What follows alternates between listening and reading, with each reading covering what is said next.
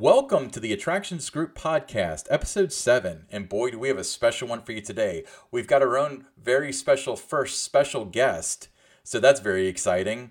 And we've got some news and information. I'm joined, as always, with my friend and colleague, Don Helbig. Don, how's it going today? It's going well. Episode 7, here we go. I know. We're getting there now. Yeah, and so we haven't been on the air for almost 2 weeks now, so we do apologize once again for the delay. But I don't want to make excuses, but Don went somewhere pretty special. Don, where did you go last weekend? You went to Dollywood. I'll spoil that. But where else did you go? Oh my gosh. I went to Buc-ee's. Buc-ee's, the Disney World of gas stations. So the Buc-ee's, I believe you went to the one in Richmond, Kentucky, right? I did. You know if you've seen the movie Field of Dreams and you see, like at the end, if you build it, they will come and you see all the cars going down the road to go into this place. I mean, it was just like that. I wish I had the camera rolling because there were hundreds of cars coming off the interstate just to go to Buc-ee's. Yeah, I believe that they have 100 gas pumps, actually. That's one of their big gimmick things. 120? 120, I counted. Oh, well, you counted all of them. Yeah, and then, so did you try any of the food? Because their food is actually exceptional, especially for a gas station. I did. In addition to the treats, yes, the sandwiches, had to make sure that, I tried them. So we got some sandwiches on the way down. You mentioned we went to Tennessee, Dollywood.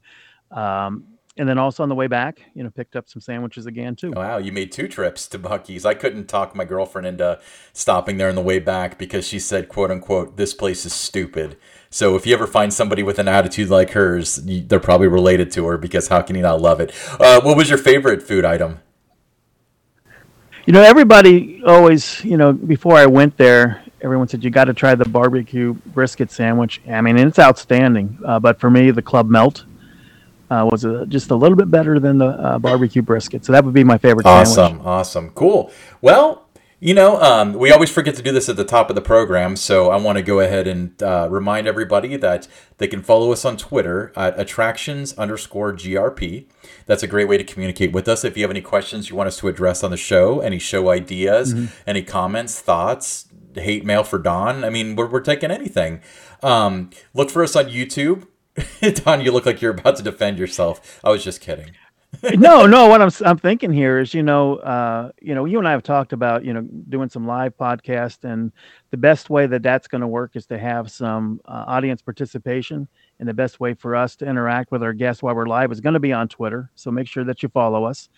And if we get up to 100 followers within the next, say, 4 or 5 days, I've just got a treasure trove of all this amusement park memorabilia. I'll pull something out of that, and we'll randomly choose somebody that's going to win an item. Okay, so if we reach 100 users by, I'm guessing that would be 100 followers on Twitter. 100 Twitter followers. Sorry, I don't tweet that well. By, you want to say Wednesday?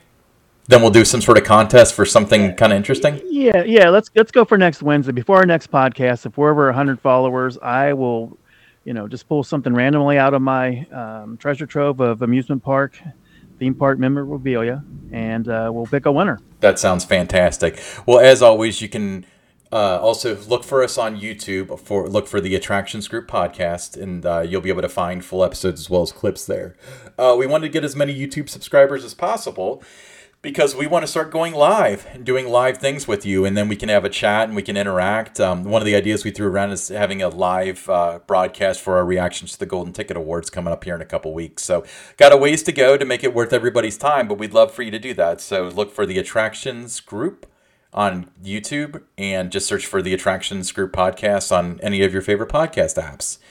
Okay, we need to get down to business because we've got a very special friend here today. So I want to introduce everybody to Mr. David Detling. So David has been a friend and business partner of mine for is it more than 5 years now, David? It's been, let's see, probably 2016. So maybe even before that. I don't know. It's been a while. Oh, wow, yeah. It's been a number of years. So David and I met each other through Kings Island, of course. And we've partnered on many, many projects. And David, for matter of full disclosure, is actually the proprietor of the Attractions Group. And a lot of people have been asking about the Attractions Group and, what it does as opposed to just being the name of the podcast. So for those who are, not in tune with some of the inner workings of the industry, why don't you tell us about yourself and what the Attractions Group does? All right. And first of all, let me just preface this by saying use the term special way too many times when you're alluding to your very special guest in the special podcast. My mantra is keep the expectations low, then known as disappointed. So that's. I meant special as in you just learned how to color between the lines, but just giving you trouble, David. Old friends, so anyway, tell us about yourself. Proprietor, I don't know if that's the correct term or not. I just didn't like owner. I didn't like CEO. I'm not a CEO of the Attractions Group. So as proprietor, I saw that on LinkedIn and thought, that looks good. I'll use that. Or spearhead, whatever it is. So as for what I do, it honestly, Ryan, it depends on the day. Sometimes it depends on the hour.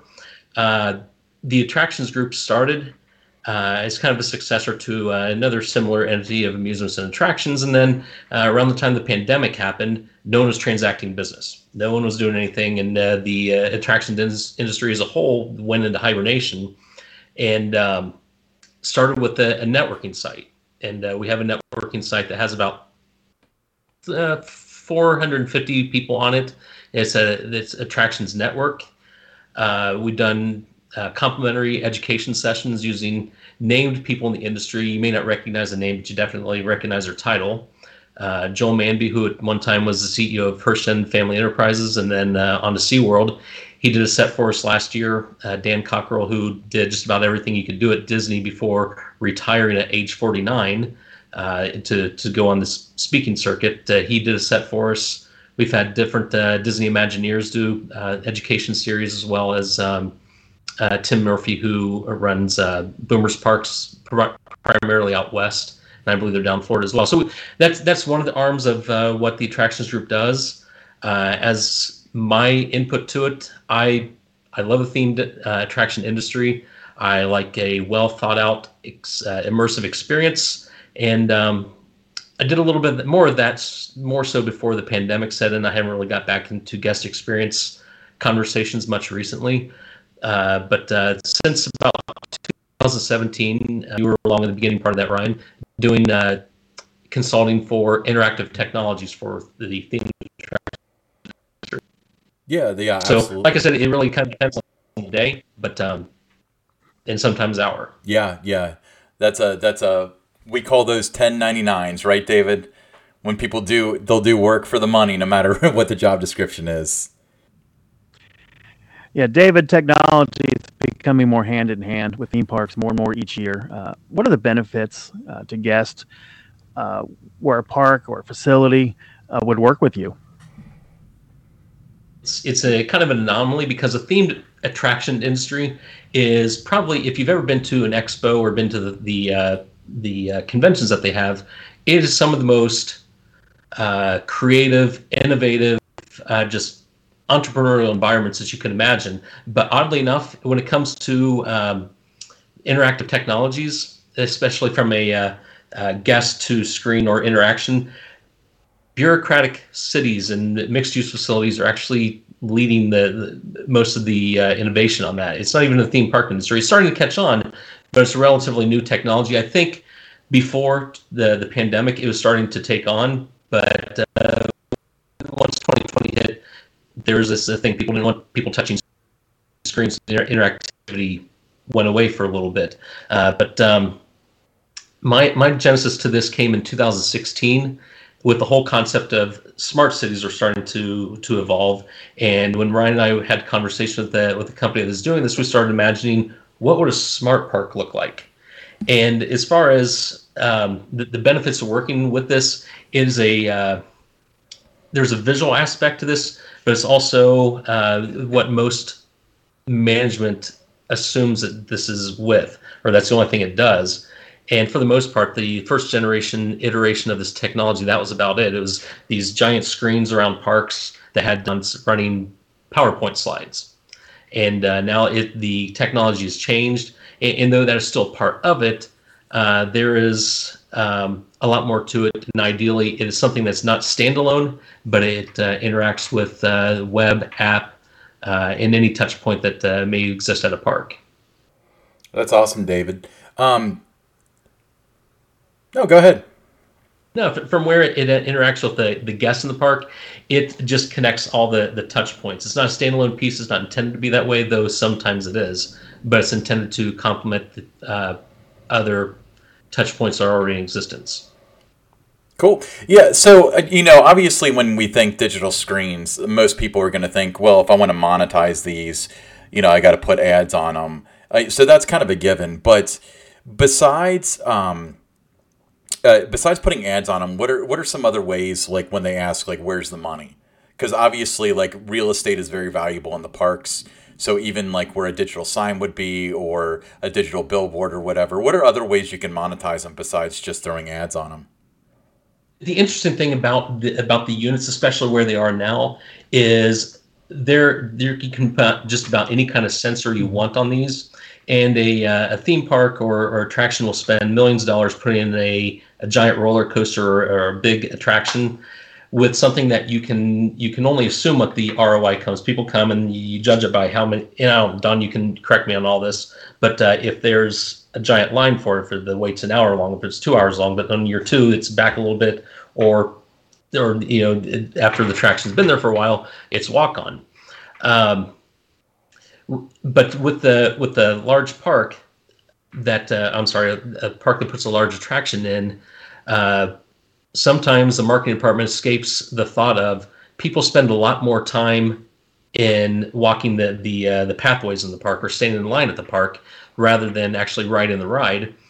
In the walkways, decision points where people come to a couple different major intersections within a park, as well as the line queues, are missed opportunities. And those are opportunities that the park can use to engage people, whether that's a screen in the line queue, the QR code, and bounce back to the app or their web-based product. And but during that time, most parks, I would say 99% of the parks, concede that time to YouTube, to Instagram, to Snapchat, or I don't know if kids are still get on Roblox or not. But the space is 2022. People stand in line. They're going to own more, so they're going to interact with the environment around them. And so what these screens can do is bring engagement back to the park, so that the park can gather those analytics. And those units can generate the analytics through touch analytics, people actually come up and interacting with them on the screen, vision analytics through sensors that can heat map and see where the concentration of people are, Wi-Fi if someone is connected to the Wi-Fi beacon that's within the unit, which let's be honest, a lot of the parks, they are self-signal black holes, and mostly because the parks haven't contracted with maybe a cell phone provider to put a tower in the park. And also mobile. I know that a number of years ago, your question was, where's the show me the money at? I think it was 2017.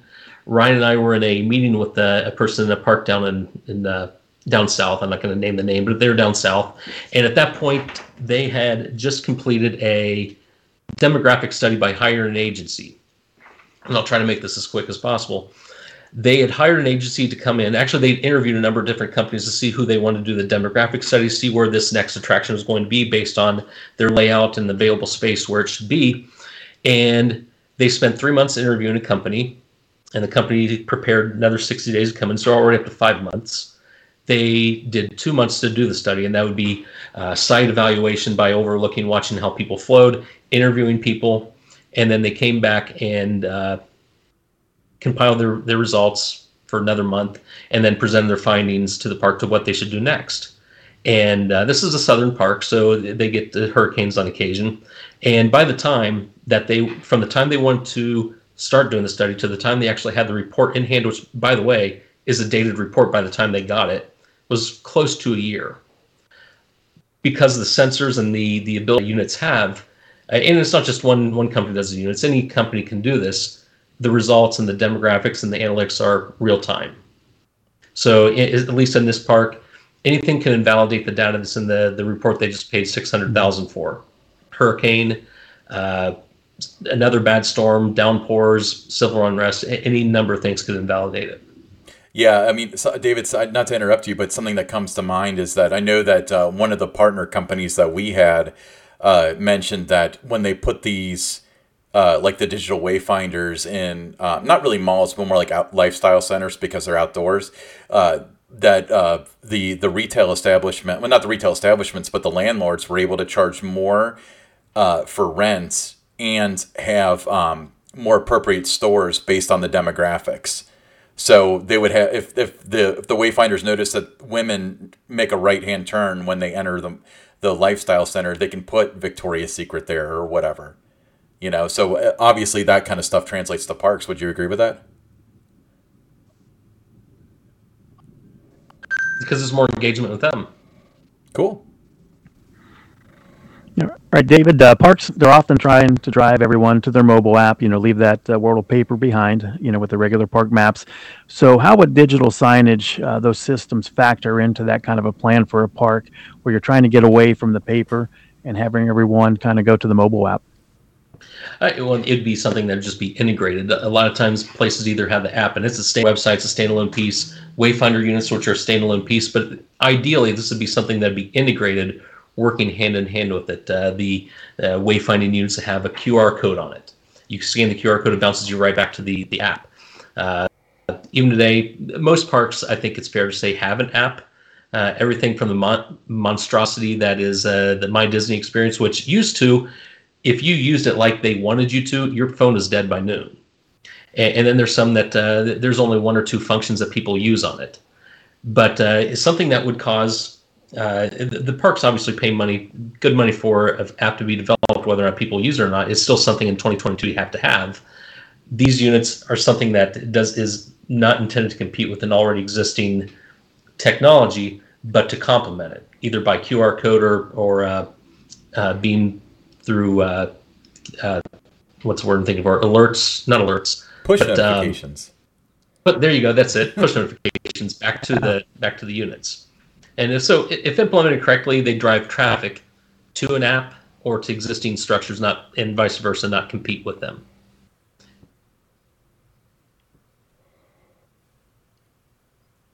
Awesome.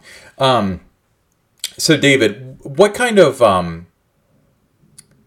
content would you recommend that a park puts on these? Obviously, a map would be pretty self-evident in ads, but what other content would you recommend a park put on it if they were considering a project like this?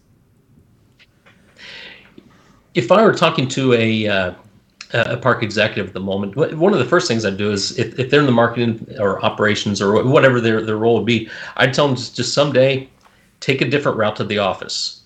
And from the time you get in the car to the time you walk in the park, experience it as someone who's never been there before. When you drive through the parking area, drive to your parking spot, get to the gate. What's your employee interaction? Are there weeds around the area up front? Do the glasses have smudges on them? And as you go through the park, is there vomit dust still in the line queues? What's the flow of the park? Really, and just transitions from one area to the next, and then come back and see, okay, as a first-time guest, what would I need to find out, or what would be useful information for me? Is it an alert, or actually, and have the team do it as well, and then meet back and storyboard what that experience should look like, and what sort of information would a guest want? Is it alerts, weather, ride wait times, show times, food options, directions, and one of the analytics that some of these sensors have is heat mapping. What areas of the park are congested? Can you pull that up and see where, okay, we want to go over this area, but it's really congested right now, let's go over here. So there's just a number of different things that I could say would be relevant to a park, but honestly, every park is different. It's like a city that has a different population every day. So what would be important to this group today might not be as important tomorrow. And the genius of these things is that they can be updated on a dime. You can push notifications out. If you have, I believe it was I forget what year it was, probably very early. There was a park that had installed one of these, and they did push notifications out.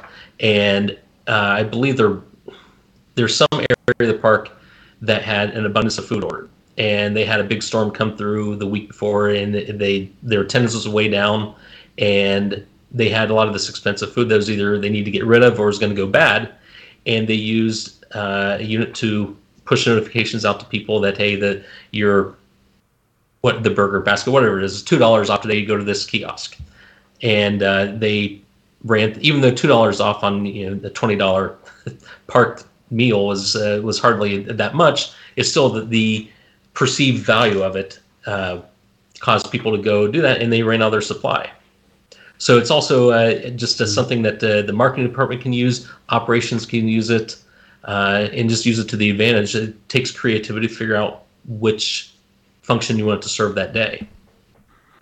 Okay, now on the topic of content, who would manage the content if they were to work with you and put in the signage? Would it be the park? Would there be a third party that would do all this? So how do you keep on top of it and manage it? Don, that depends upon the venue and quite frankly the software developer. There's a number of different developers that do these, different hardware providers. Some use LG, some use Samsung, and some use other types of screens. So there's a lot of factors that depends on. I have talked to different software providers in the last couple weeks and months, and there are some, it's their proprietary software. They have fingerprints on it. They've invested a lot of money in developing it, and they obviously don't want the end user touching it. And I understand that they've invested all that money. They don't want to give people the key to the back door. So in that instance, obviously the software developer would have people on their staff, a team of people that would manage that for that. The park would reach out and say, hey, we need this updated. Can you do this? And we need this updated over here. The company that we're partnered with, they have a customized content management system. And so you can either contract them to do that, or it is something you can do completely independent. You can update things on the fly. You can make updates per screen, and that doesn't have to necessarily be, with the software developer, but that can be done on site. And most of all maintenance issues can be remoted in through cloud reporting if something were to happen. Yeah, so you mentioned that your current partner has its own interface and stuff. I've actually done a lot of work with like bright sign players and stuff like that, which are right now the industry standard. And if you sit down and you spend several days to learn the software, it's doable. But it's not something you can sit down in front of and just figure out on your own. You've got to know. What's the back end interface like for the software that you use? Well, I'm going to relay a story that I know Ryan, you and I had talked about. To really speak to what you just said, the complexity of the back end. I did with the content management system. This one's pretty that I work with, and there's others out there, but the one that I work with is developed by a company based in Cincinnati, or I guess the greater Cincinnati area. It's called RoveIQ, and theirs is pretty easy. I was conducting a demo at the offices for IAP in Orlando back at the end of June, and I had never laid eyes on their content management system. I was doing a pretty big presentation now it was for a project that they had never done before, so they're doing they do custom work, and it ended up being done very well. Mm-hmm. But 90 minutes prior to the meeting, I never laid eyes on the dashboard or the flow of it at all. And I tell people I sit at the Starbucks across the street from SeaWorld, which I'd meet people that I know in Orlando. That's just an easy place to find. And I'm sitting there kind of twiddling my thumbs thinking, okay, it's 90 minutes. How am I going to do this? And literally the link came, and I'd never laid eyes on it before. The honest truth, I'd never seen the back end that I was going to be demoing. And I still had to drive to the meeting. So with 90 minutes left, I was able to sort through, self-teach myself the dashboard, get things uploaded like they needed to be. I even messed up the first time and had to go back, delete everything and start over, and was able to do that, figure it all out enough that I could go into an office for the people in the IAP offices to step them through it, how it worked, and sort of do a real broad-based teaching of how the content management system worked. So there's some that may be complex, but theirs is really intuitive and very user friendly. So you were able to. Yeah, I'm sorry, but I'm just following up. But you're able to, like, your testament is that you were able to just sit down in front of the software and use it, right? Like, so it wasn't like it was a learning curve.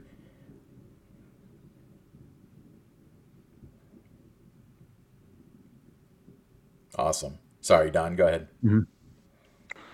All right, David, one of the things that comes to mind for me when I think about outdoor signage, one of the problems is that when the sun hits it, the screen almost looks black. How do you overcome that? The first generation screens were horrible. Most of them were that they weren't commercial screens that were meant for that. So that was kind of an endemic problem where these rolled out pretty quickly at first, and then when people saw them, like, oh, we're replacing these screens all the time, you can't see them, they got burnt pixels.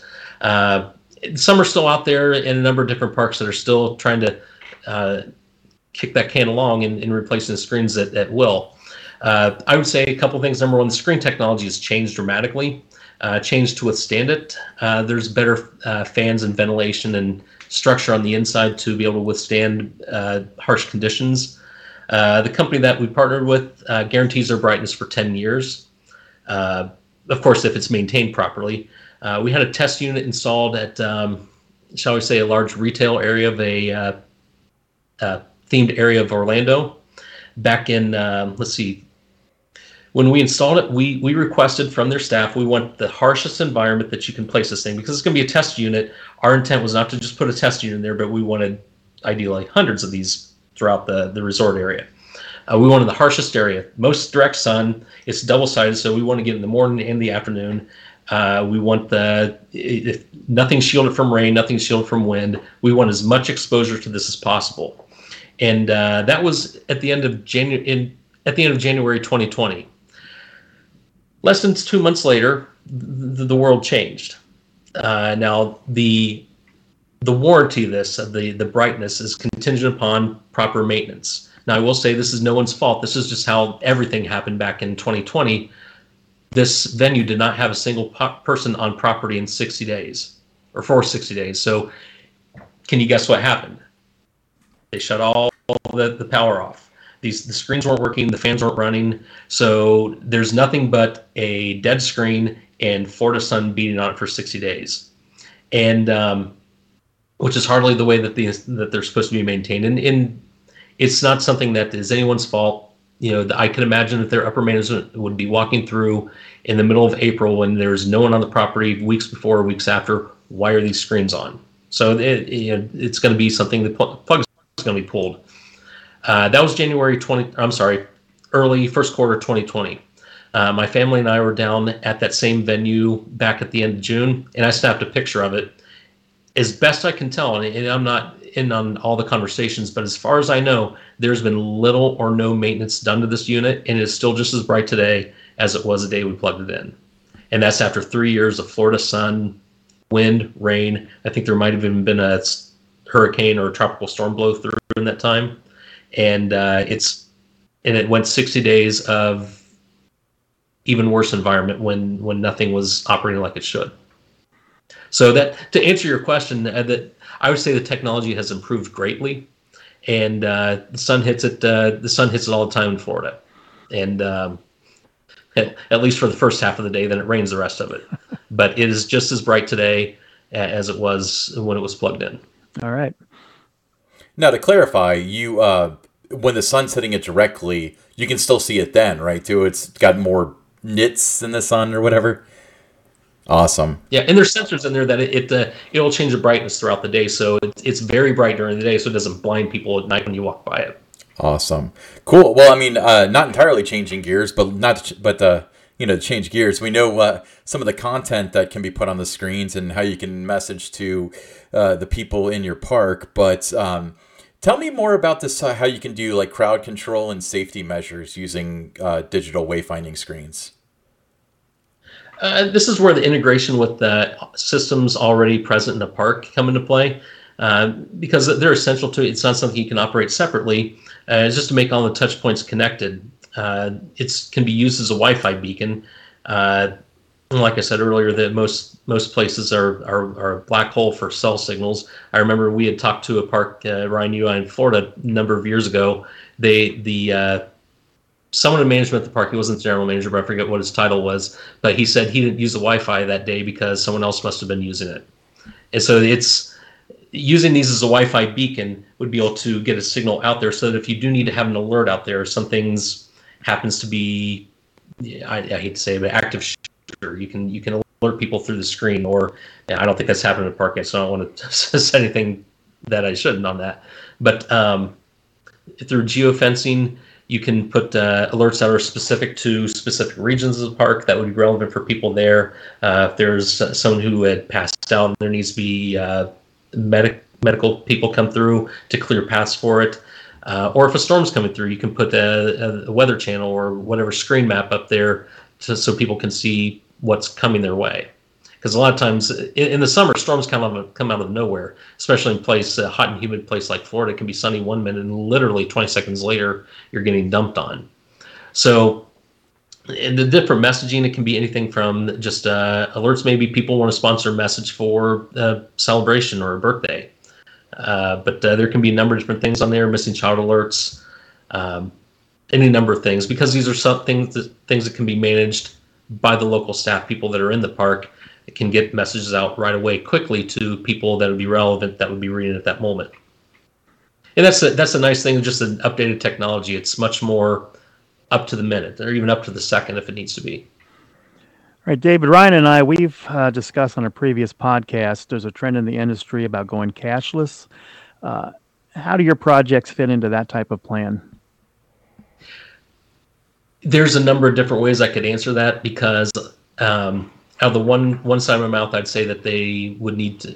Most parks want the transaction time, and when I say transaction time, I don't mean purchase. It's just the time that people come up, interact with the screen, and then get their information and go. They want the transaction time to be limited so that it's freed up for the next person to come up.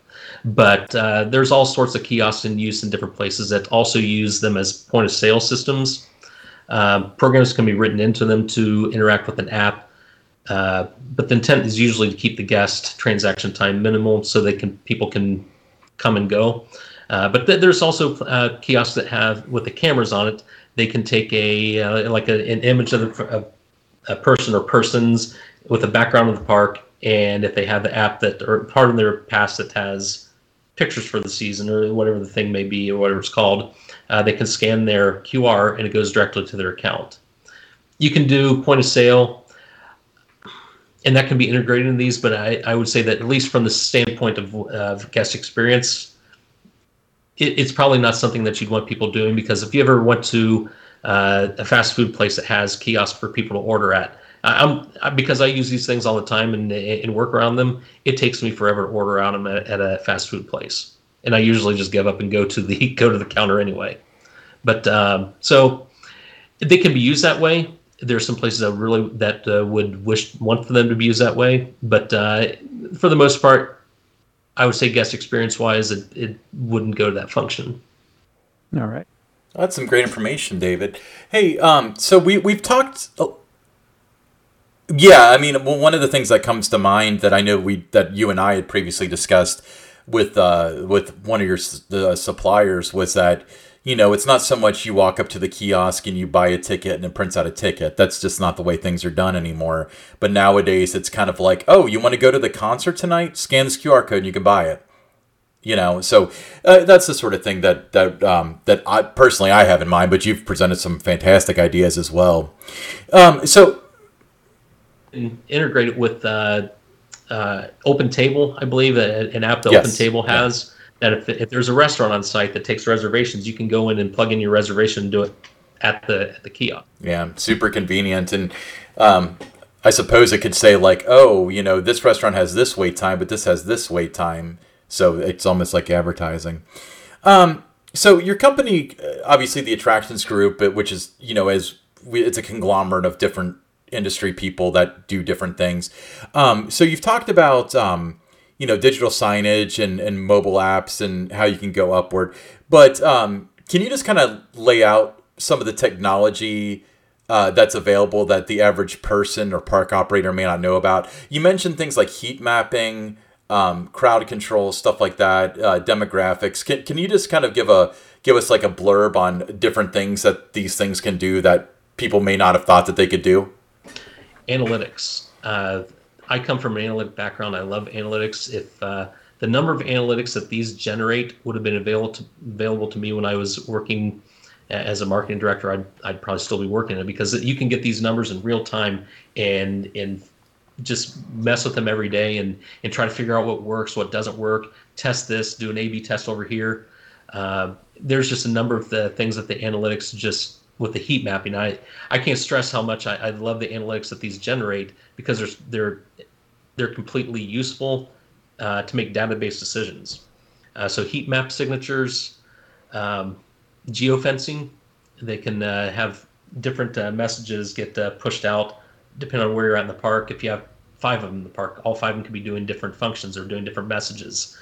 There's also, now this is not something that we've gotten into. It's not been any project I've done or that the company that I'm working with that has done that I'm aware of. They may have, but I know it's out there. There's called way to get to or way to get from technology, which it can track whatever the IP is on a cell phone, not people, not names, but it can tell where that signature started the day and what path they took to get to the park. Now, like I said, I've never consulted one that has done this, and I don't believe the company that I work with has either. But if you can imagine that, we see random billboards for parks along interstates, regardless of what community you're in. And the marketing department, they had that kind of information where the concentration of the vehicles are coming to their park. That would have great information to figure out where to place the billboards at. And then integration with app. Most people, like I said, they view the app and these units as 2 separate things. But if implemented properly, both should feed off of each other. And then web-based. Some places have web-based map, and each handheld device that are operating will still have the same experience on your handheld as it does on the screen, which is really nice. So you can have the mapping, the options, and the whatever buttons that you see on the screen in front of you would be through QR use pulled up on the cell phone as well. Yeah, David, I'm a lot like you with analytics. I just love looking at analytics all day long, and using that information, to your advantage, to be better at what you do. So that's great to hear that all that information would be available for you. David, we know that you have some exciting news to share about the IAAPA convention that's coming up this November. So what can you tell us? Yeah, what can you tell us? Right now, the plan is to have this podcast, is if I'm correct, to at least broadcast live from there at least once, maybe twice. We'll have special guests planned to be interviewed. There's some that I know are going to be there and have agreed that they will be interviewed. However, you never know who's going to show up there. I think it was a number of years ago. Ryan, I think you were probably there, but some 6', 10-foot guy was walking around yellow and red and had boots on and had an entourage following him around. He gave me a leg drop, if you want another clue. Drop on. Don't know if anyone like a Hulk Hogan would ever come over and be part of the interview. That'd be huge if they did. But I say that to say you never know who's going to you're going to bump into there. Certainly would have never expected to see someone like a Hulk Hogan walking through IAAPA. But I guess there's his beach shop would have been looking for merchandise there. But you never know. Last year at the booth, we had live interviews going on. It wasn't obviously the attraction group wasn't doing it, but we had different interviews with a person who was a former vice president of Magic Kingdom, Epcot, Hollywood Studios, and as well as a person who was executive vice president over the Disney World properties in Florida.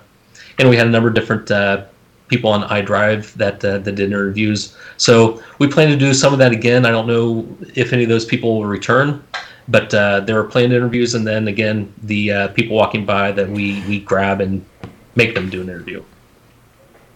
So I think those are, as far as I can tell, there's going to be some other things coming up that I can't share right now that are still in development, but those are some things that are coming up. And I remember IAAPA was 10 months ago, then it was 7 months ago, and now it's, I think we're under 90 days.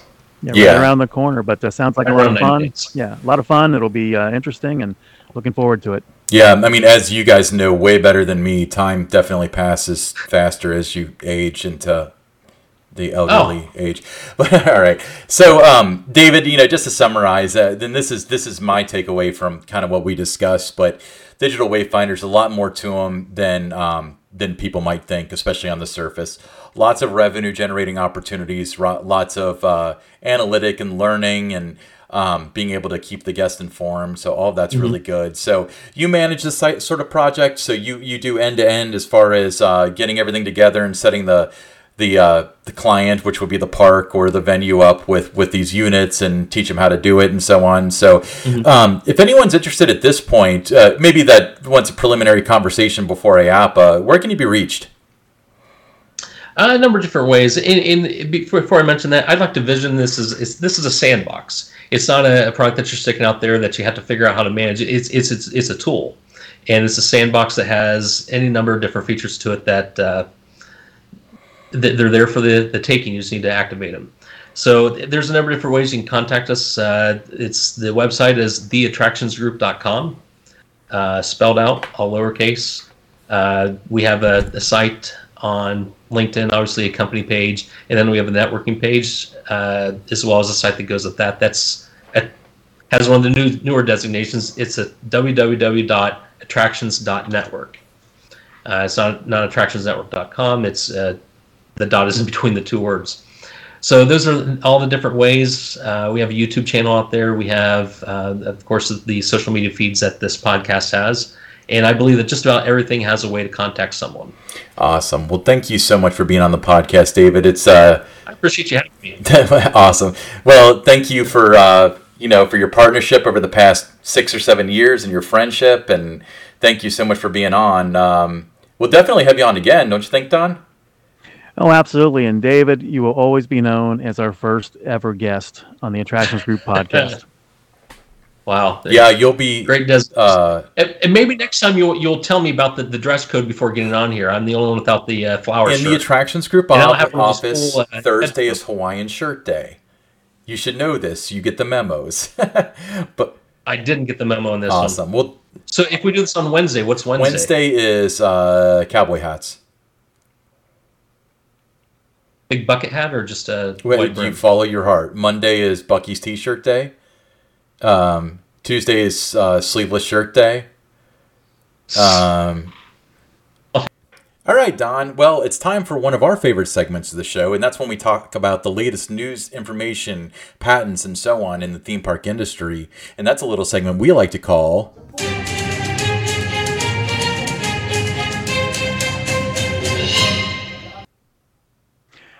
All right, Ryan, we're going to start out the Orange County Register.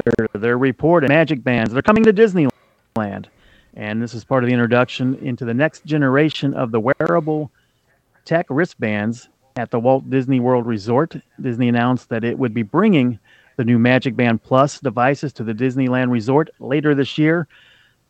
Ryan, is this going to be a hit with the Disneyland crowd? Well, Don, I mean that's easy to answer because they did it on a large scale at Disney World, and they would not have expanded it to another park if they weren't really confident that it was going to be successful. I think it's brilliant. You have a lot of experience with Disney World with the Magic Bands. What are your thoughts? Do you think it's convenient or confusing or what? I think it's convenient. It's very useful. I think in time, it's going to be well accepted there. But they do have that base of Disneyland fans, and anytime there's any kind of change whatsoever to how they're doing things, there's always a little bit of uproar about it. But I think it's going to be a hit. Yeah. I mean, I agree. I think that there's so much that can be done. We discuss this every show about magic bands and cell phones and stuff like that. And I think that the more you can integrate technology, the better. This isn't a screen that distracts you from the from what's going on around you and from the park. It actually integrates with the park. It can be a declining cash balance. It can get you into your room. It can do your fast pass. I think it's everything. So I would say that if I had to guess, I would say thumbs up for Disneyland. It'll take a while. You're right, but I think that it'll be a smash hit. Do you agree? Yeah, it'll be a good thing moving forward. Awesome. Cool. Now on to story number two. And this one is, we're going to attribute this to Dollywood a little bit, but the Dollywood has said at the time of this recording to announce their new attraction tomorrow, which is presumably going to be in Wildwood Grove. And they've been doing a bunch of teasers with bears and stuff. So what I wanted to do with this is I wanted to pose this question for you, Don. Teaser campaigns and stuff like that all lead to like backstories with rides. It's becoming more and more prevalent. I know that Orion has Area 72 and the whole story behind it, and there's the Legend of the Beast, and then Disney has it for everything. All their IPs are based off of movies. Does that even matter, or is that more for the initial marketing? I think story matters in great. It enhances the guest experience. It allows you to use your imagination. It engages you better when there's a story that's going into the attraction. It's not just a ride, that there is that backstory to it. I tend to agree. I think that there's a lot of people that get hung up on theming, and in a lot of cases, they're unfairly comparing what a Six Flags would do with what a Disney would do. But to have the story and to have the effort there, I think it goes a long way. I mean, would you agree with that? No, I mean, it really does. When I was growing up going to the parks, it was just a ride. There wasn't any type of backstory tied into anything. So you started to see that over the last 15, 20 years, where a lot of things are story-driven attractions. And I think it really adds a lot to these attractions. So by the time you get to the ride, you're still really immersed in the story. You understand, a little bit behind the name and those kind of things. So, I love to see a great story-driven attraction. I think it's, it really matters. Yeah, I mean, I honestly, I think the theme matters. I think you're right. I think it's immersive. It gives you a reason to be there because, you get into Roller Coaster Tycoon 3 if you start dropping rides everywhere without any kind of theming. So Dollywood always is spot on for almost everything they do. I'm sure this is going to be a wonderful attraction. I'm really looking forward to seeing what it ends up being. All right. So, story... All right, moving on to story number 3, right? Yes. DisneyDining.com, among the outlets that are reporting that Walt Disney World may have a name change coming up. Right now it's just in that rumor stage, but renaming Walt Disney World to either Disney World, 2 different words there, or Disney World, 1 word, like Disneyland, which would leave Walt's namesake out of the park. Do you think that matters? I think that from a guest standpoint, typically they call it Disney World anyway. I know I do, but at the same time, I think that Walt Disney, had enough of a contribution to the park itself that Roy changed the name from just Disney World to Walt Disney World in honor of his recently passed brother who never got to see the park open. And I personally think that should carry on the legacy. What are your thoughts on it? Well, I'm like you. I always referred to it as Disney World whenever I was going to go there. I'd post something on social. I'm at Disney World. But at the same time, the image in my head when I think of Disney World, the logo, it has Walt in it. So it's woven into the fabric of that logo that they've had forever. So to me, yeah, it does kind of matter that his with it. Yeah, I mean, I completely agree. I don't think that they're going to sell one ticket or not sell a ticket based on this at all. I actually I don't really know what their thought process is. My only thought is that there's always rumors of Walt Disney being some sort of bad man for one reason or another, and they're worried somebody would dig something up and it would be a black guy. I don't know if that's what they're thinking, but you can't separate Walt from the company. Everybody knows that Walt Disney is Walt Disney, so it would be pointless, and it would be, almost bowing down to something that hasn't really happened. But I think it would be a very expensive change, and I think it would be unnecessary unless there's something that you and I don't know, right? Exactly on that. But to me, the first thing I think about when, you see stories like this that are starting to appear out in the different Central Florida news media outlets and the different blogs and things is, there's always that thing that, sometimes when something's not broke, you're trying to fix it. And that to me comes into this situation here where it's not broke calling it Walt Disney World. But who knows? I mean, again, to me, Disney World, that's what it's known as. That's what people refer to it as when they go. But I do think that you'd love to see his namesake remain as part of the park I name. completely agree. Now, Don, this kind of plays into a lot of our conversation with David, but when we're talking about technology within the parks, let's talk about cell phones specifically. When I was looking for different news articles, for tonight's program, I got a lot of things about like this person was injured from a flying cell phone, and this new feature is coming to an app for a park. So it seems like there's two sides of this conversation, but there's also the factor of when somebody's nose is in their phone, it's taking them out of the moment in the park. Do you think cell phones are a convenience or an interference with your park experience?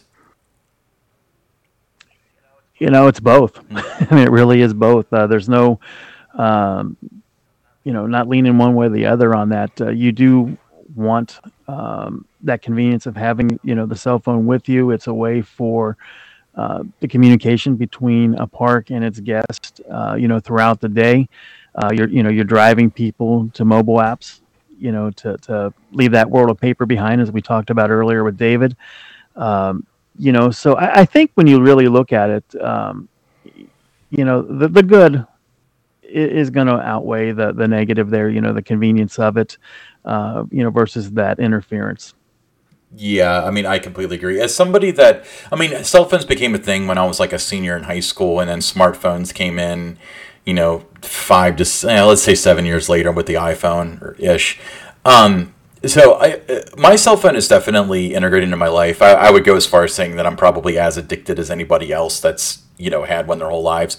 But I really do like how it can hedge your bets with the park. You can do the right wait times and stuff. All of this, if you guys want to look back at our previous podcast, we've got a thing where we discuss the perfect mobile app and how you can have the perfect situation. But I'm with you. I would say that the net outcome is positive with cell phones.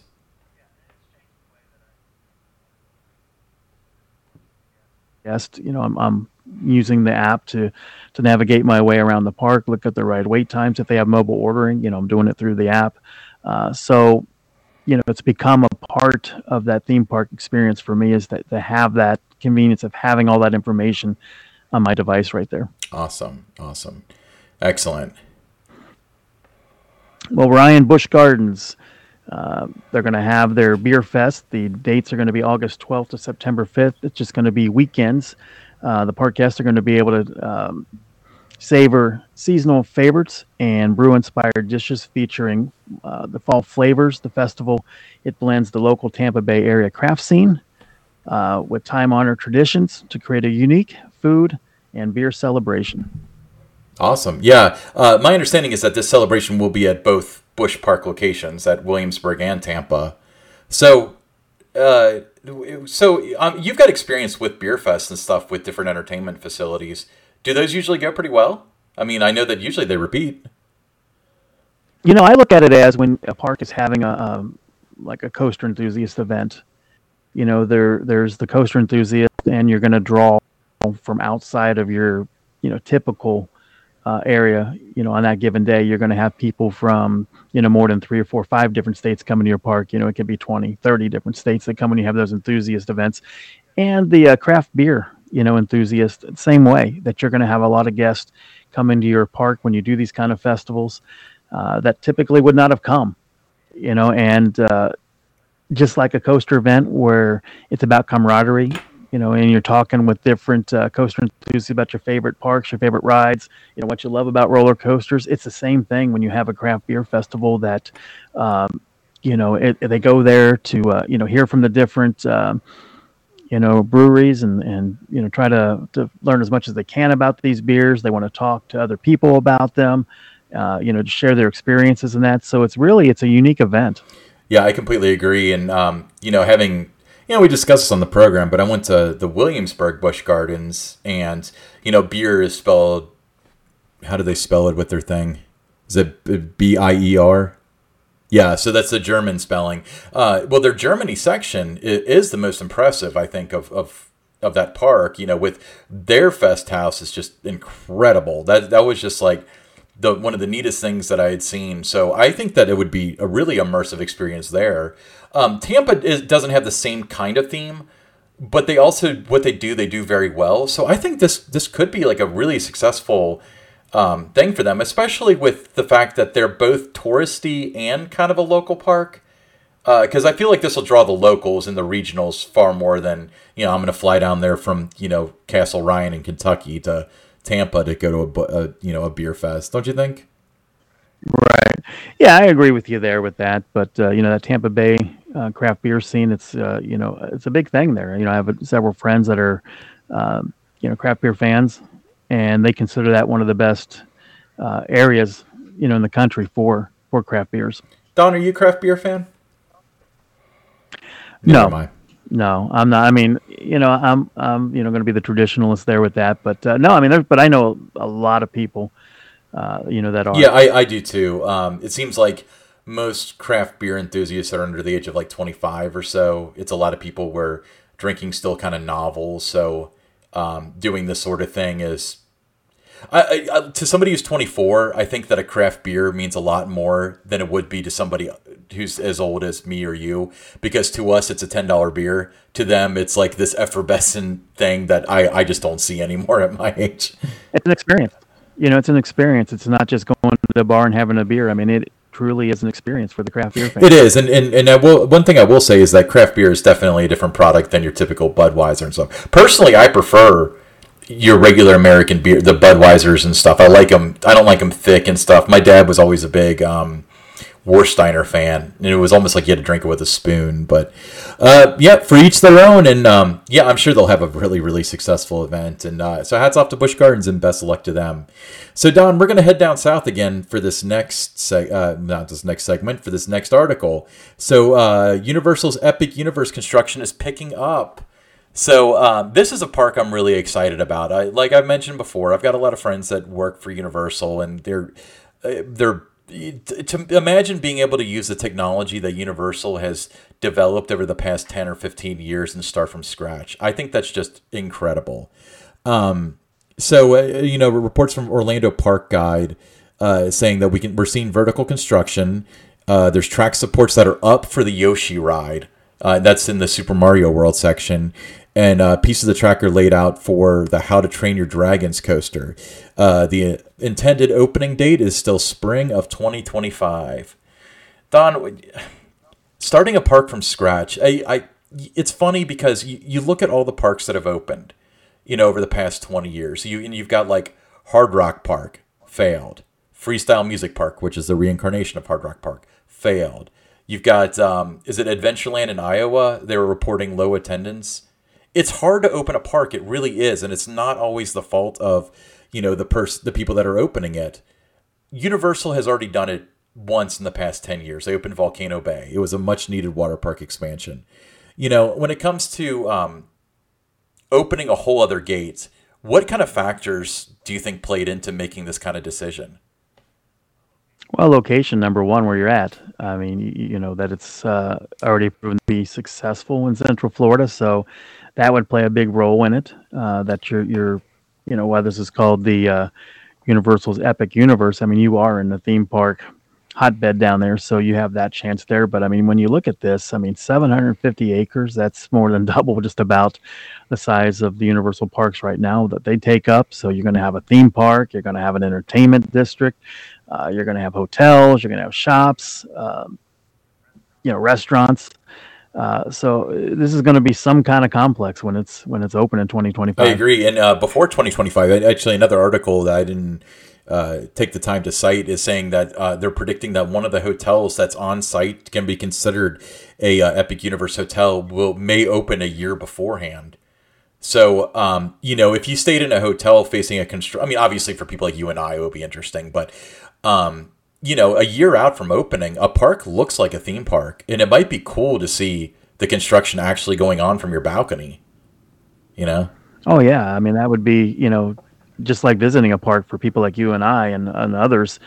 of our ilk, that would be just as exciting as going to a park as to seeing one coming to life, being built from the ground floor up. Yeah, I completely agree, and I think that not just the fact that like let's strike out the last 15 or so years that you've been in the industry, but your time as an enthusiast as well as the different PR stunts that you had done over the past 30 years before that. But to me, I think what makes me unique as opposed to an average park visitor, besides a passion for the industry, of course, is that I'm always far more interested in why something happened and how something happened rather than what actually happened when it comes to the parks. So to me, it's like seeing that, okay, we're going to put these attractions here. I want to ride them. I'm excited to ride them. But why would you put How to Train Your Dragons? How does that work? How do you make that immersive? How do you predict how many people are going to show up? That's what's interesting to me. Did you feel the same way before you actually took a dive into the industry? Oh, absolutely. I was always fascinated by, everything that went into building something, whether it was a new attraction, a new section, putting in a water park, whatever it may be, just the thought process that goes into that. So many talented people, are involved in these things, and how when you started from scratch and surveying the land, just the whole works. I mean, I was always as fascinated about that as I was the end product when you got to experience it. Yeah, and what I think is funny is like with you and I are kind of the same with whether in discussions with each other or even like online forums and stuff. For me, like when a park does something and people don't understand it, because of my curiosity, I'm usually able to speculate. It's either this, or it's something that we don't know about. And I think that's like a really good basis for being able to justify a lot of the decisions. Sometimes it's greed. Sometimes they raise prices just because they can. But oftentimes it's because, why did they make the Halloween attraction a separate gate? Well, you can do crowd control that way. It might be more money. It may not. It's going to upset a lot of people. But maybe they were having problems, and this is a way to fix it, that sort of thing. All right. Well, Don, pick 6 went really quickly this time.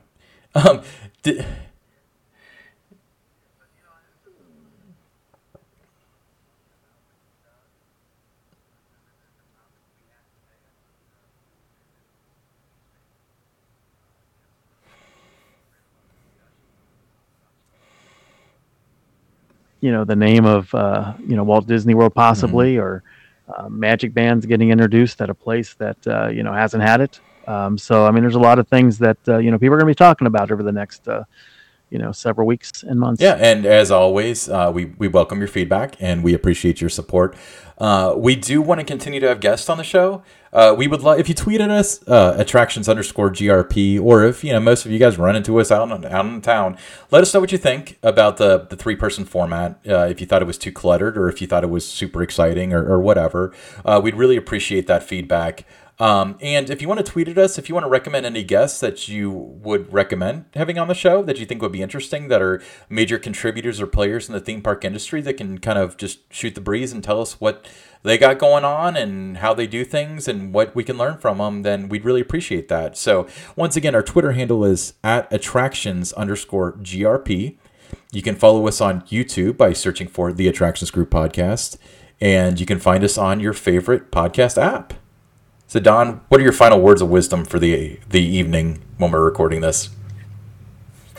Final words of wisdom, I think follow us, like we talked about at the top of the show, because you may have a chance to win some cool prizes. I'm gonna scale back a little bit on my treasure trove of amusement theme park memorabilia. So what better than to give it away to people that would appreciate having some of those things that I have. Awesome. Well, I'm sure that they really appreciate that. So Don, once again, thank you for co-hosting with me this fine evening. As of the time of this recording, we're going to find out what Dollywood's announcing tomorrow. So we're very excited about that. I'm sure that'll make the pick 6.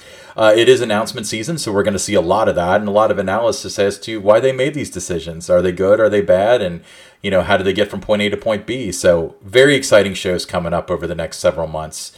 So again, I'm Ryan Sir. I'm with Don Helbig. Everybody have a great day.